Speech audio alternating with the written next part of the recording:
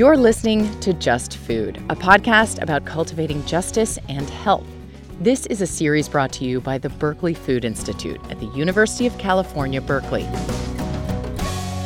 I'm your host, Laura Clivens, and I'm here with reporter Elisa Escarce. Hey, Laura. Today, Elisa, we're talking about bees. Bees are super important to our food system, but over the last few years, beekeepers have noticed changes in their hives. Bee colony deaths began rising nearly a decade ago, but it's now getting much worse. The level to which you need these little flying magical insects is phenomenal. Last summer, Elisa visited some farms in Yolo County, California, just east of Sacramento. The farmers there are dealing with the bee crisis head on. So these are my bees right here, and these are the cucumbers that they're pollinating. These cucumbers will be harvested actually fairly soon here. This field on Colin Muller's family farm in Northern California is about 150 acres, with rows of ankle-high cucumber plants as far as the eye can see. So cucumbers, like many of our crops out here, require pollination. Dozens of honeybees hover above the plants and crawl in and out of their bright yellow flowers. Muller Ranch is a big commercial farming operation. Colin's grandfather started it in the 60s, and Colin's been helping out since he was a little kid. He works with his dad and uncle and cousin, and the family grows all kinds of crops. So my cousin, he does all the cucumbers, tomatoes, garlic, and the millet, and then I grow sunflowers, wheat, corn. And they grow a lot. Colin says this field alone will produce tons and tons of cucumbers. Eventually, they'll be turned into pickles. And the briner sells things to Subway, McDonald's, Burger King. But Colin isn't focused on the cucumbers. He's concerned with the bees. Colin is the head beekeeper at Muller Ranch, and without his hives, these cucumbers will not produce a fruit. So we have cucumbers that require pollination, almonds, and all of the summer crops pretty much are a hive and a half per acre. Getting all the plants pollinated isn't easy. Colin needs 6 or 7 million bees to work these cucumber fields. That means more than 200 hives. And many California growers rent their beehives from commercial beekeepers, but not Colin. That's because of those bee disappearances that beekeepers started noticing in the mid-2000s. The technical term for the problem is colony collapse disorder. Scientists aren't sure what causes it, though they suspect some combination of pesticides and parasites and poor nutrition. Whatever the cause, colony collapse hit local beekeepers hard a few years ago. Colin says the price of renting honeybee hives doubled as the number of bees started to decline. And that hit Muller Ranch's bottom line. And so people were scrambling around looking for bees, offering more money than the guy next to them is paying for bees, so to see if the beekeeper would put them in their field instead. So 5 years ago, Colin decided to start keeping his own hives, but it didn't quite go as planned. The first year we did it, we had very, very good results. Almost no bees lost in the winter. And the second year, we lost like 90% of our hives. 90%? Yeah, 90%, which isn't unheard of. With such big losses, Colin had to start over. And things went better for him over the last couple years. He has about 1,500 hives now, enough to cover most of the farm's pollination needs. But to get to that point, he's had to watch his hives closely, making sure they don't get sick. He even feeds them sugar syrup when there aren't enough flowers around. So far, so good. But he and his fellow farmers aren't out of the woods yet. This issue of colony collapse, it has a lot of people worried, all over the world. Over the last few years, the U.S. government has spent millions on research into honeybee health. But conservation biologist Claire Kremen says that farmers and policymakers need to look beyond the honeybee to solve this problem. Claire is a professor at the UC Berkeley School of Environmental Sciences, Policy, and Management, and she's an expert on pollinators. But instead of focusing on honeybees, she studies wild bees and other pollinators that are native to the areas around farms. There are these green sweat bees. They're really, really cool looking. And bumblebees. Most people are familiar with those black and yellow fuzzy bees, or the big shiny carpenter bees. But in spite of that diversity of pollinators, most farms depend entirely on honeybees, which are not native to the U.S. Claire says that's made our food system really fragile. Anytime you rely on only one thing, you have no buffer. Kind of like the stock market. Most people recognize that investing all of their assets into a single commodity is not a wise idea. The first time Claire drove up to Yolo County was 19 years ago. Back then, she was just starting to study bees and agriculture. My first thought when I got out there was like, whoa, this is what farming looks like? For most of human history, farms were small and surrounded by wilderness, and native bees did most of the work. That's what Claire was expecting to see. And I was kind of shocked at how large the farms were, at how monotonous they were. These days, most farms in California have enormous fields, each of a single crop. And that's bad news for native pollinators. On the monoculture farms, we see a very reduced bee diversity and abundance. Most of the crops in those huge fields bloom for just a few weeks. For the rest of the year, there isn't much around for pollinators to eat. And native pollinators usually live alone in tiny underground nests. Farmers can't move them from one field to another. That's why most farmers end up doing what Colin does, hauling honeybees around from one crop to the next. It's just easier, since honeybees live in these movable hives. Over time, farmers have come to rely on them.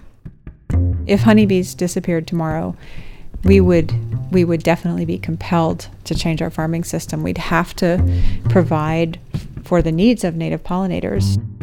Claire has devoted years to studying practical steps farms can take to become better homes for native pollinators.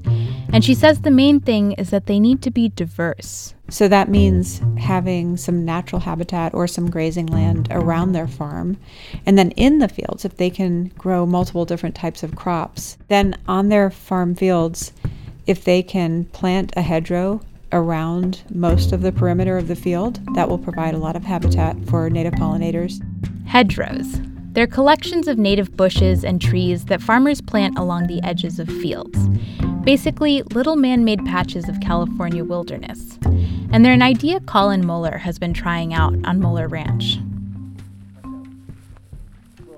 Even though Colin still relies on honeybees to pollinate his crops, he's planted 4 new hedgerows on his ranch over the last 5 years. I mean, some of the research has shown that it's helpful, and it also just kind of helps beautify the place up.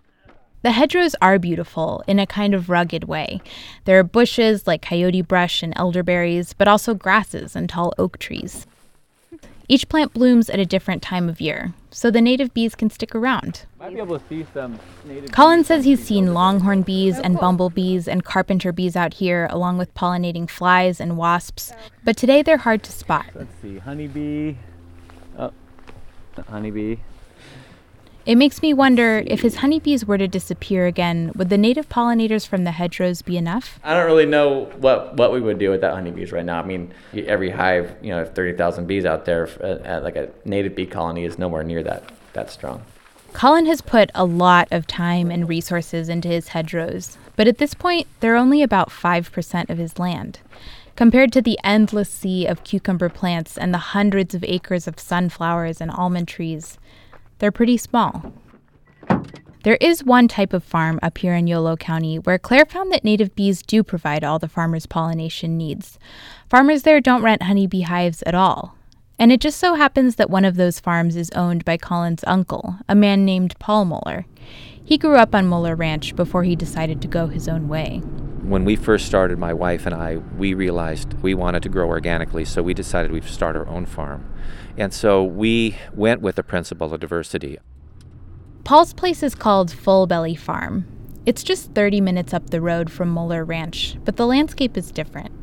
Endless, flat crop fields are replaced by hills covered in trees.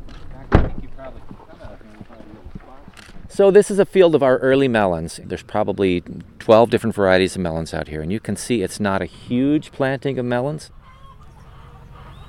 Walking around the farm, the differences are striking. That melon field, it's just about 4 acres.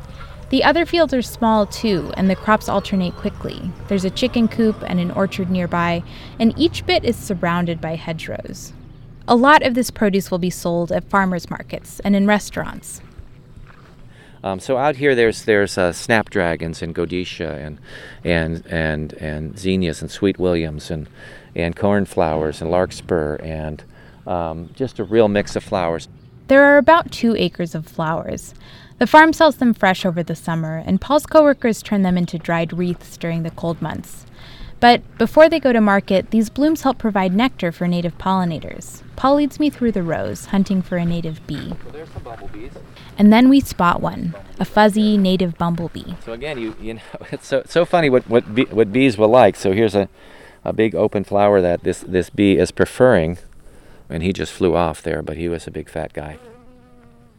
There are also a lot of honeybees crawling around. Paul says they're probably visitors from nearby farms or feral bees living on their own in the wild. Claire Crummins spent a few years studying the pollinators here at Full Belly. Pollination is not an issue for them. They got 100% of their needs met by the native pollinators, but they got something like 200% of their needs met by the honeybees that were also there. Because of that, Claire says the farm would probably do fine if honeybees disappeared. But when I ask him about it, Paul hesitates. To speculate on that is a really hard one because I see there's a lot of resilience, even with colony collapse, there's a lot of resilience in these life forms. Paul says the whole farm is designed to be resilient, and not just in terms of pollinators. The hedgerows, for example, they also provide a home for creatures that eat pests.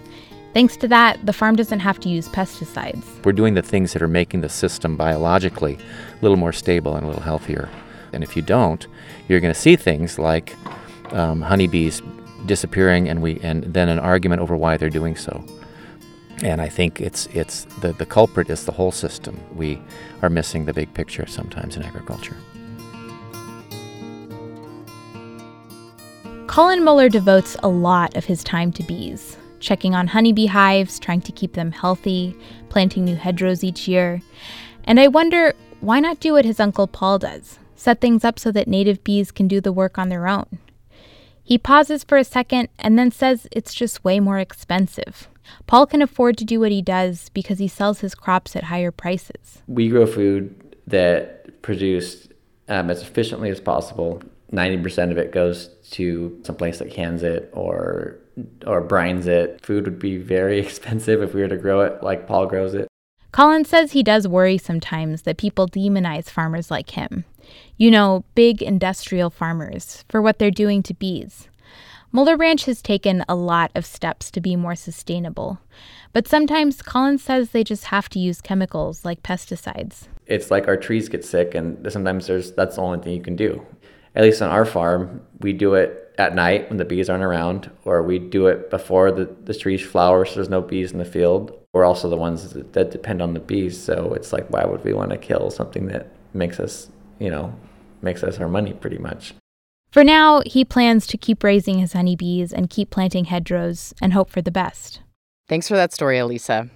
So now that you've visited these two farms, what do you think? Are native bees a viable alternative for farmers? So yeah, at Full Belly Farm, it's pretty clear that native pollinators can do a lot of the work. But it's also complicated. Could we get all the pickles we want using only native bees? I don't know. It sounds like we'd have to make some pretty drastic changes to our whole farming system. Yeah, we would if we wanted to rely just on natives. But the kind of stuff Colin is doing, like planting hedgerows and being more careful with pesticides, it also makes a difference. It definitely increases the number of native pollinators, even if it's not enough to cover the whole farm. Mm-hmm. Okay. So there's a range of things farmers can do, even if they don't totally transform their farms. Exactly. You are listening to Just Food, a podcast about cultivating justice and health. This is a production of the Berkeley Food Institute. For more information about the Institute and Claire Crummins' lab, visit food.berkeley.edu. This episode of Just Food is produced by Lacey Jane Roberts and Elisa Escarce. Theme music is by Roy Burrell, and I'm Laura Clivens. Thanks for listening.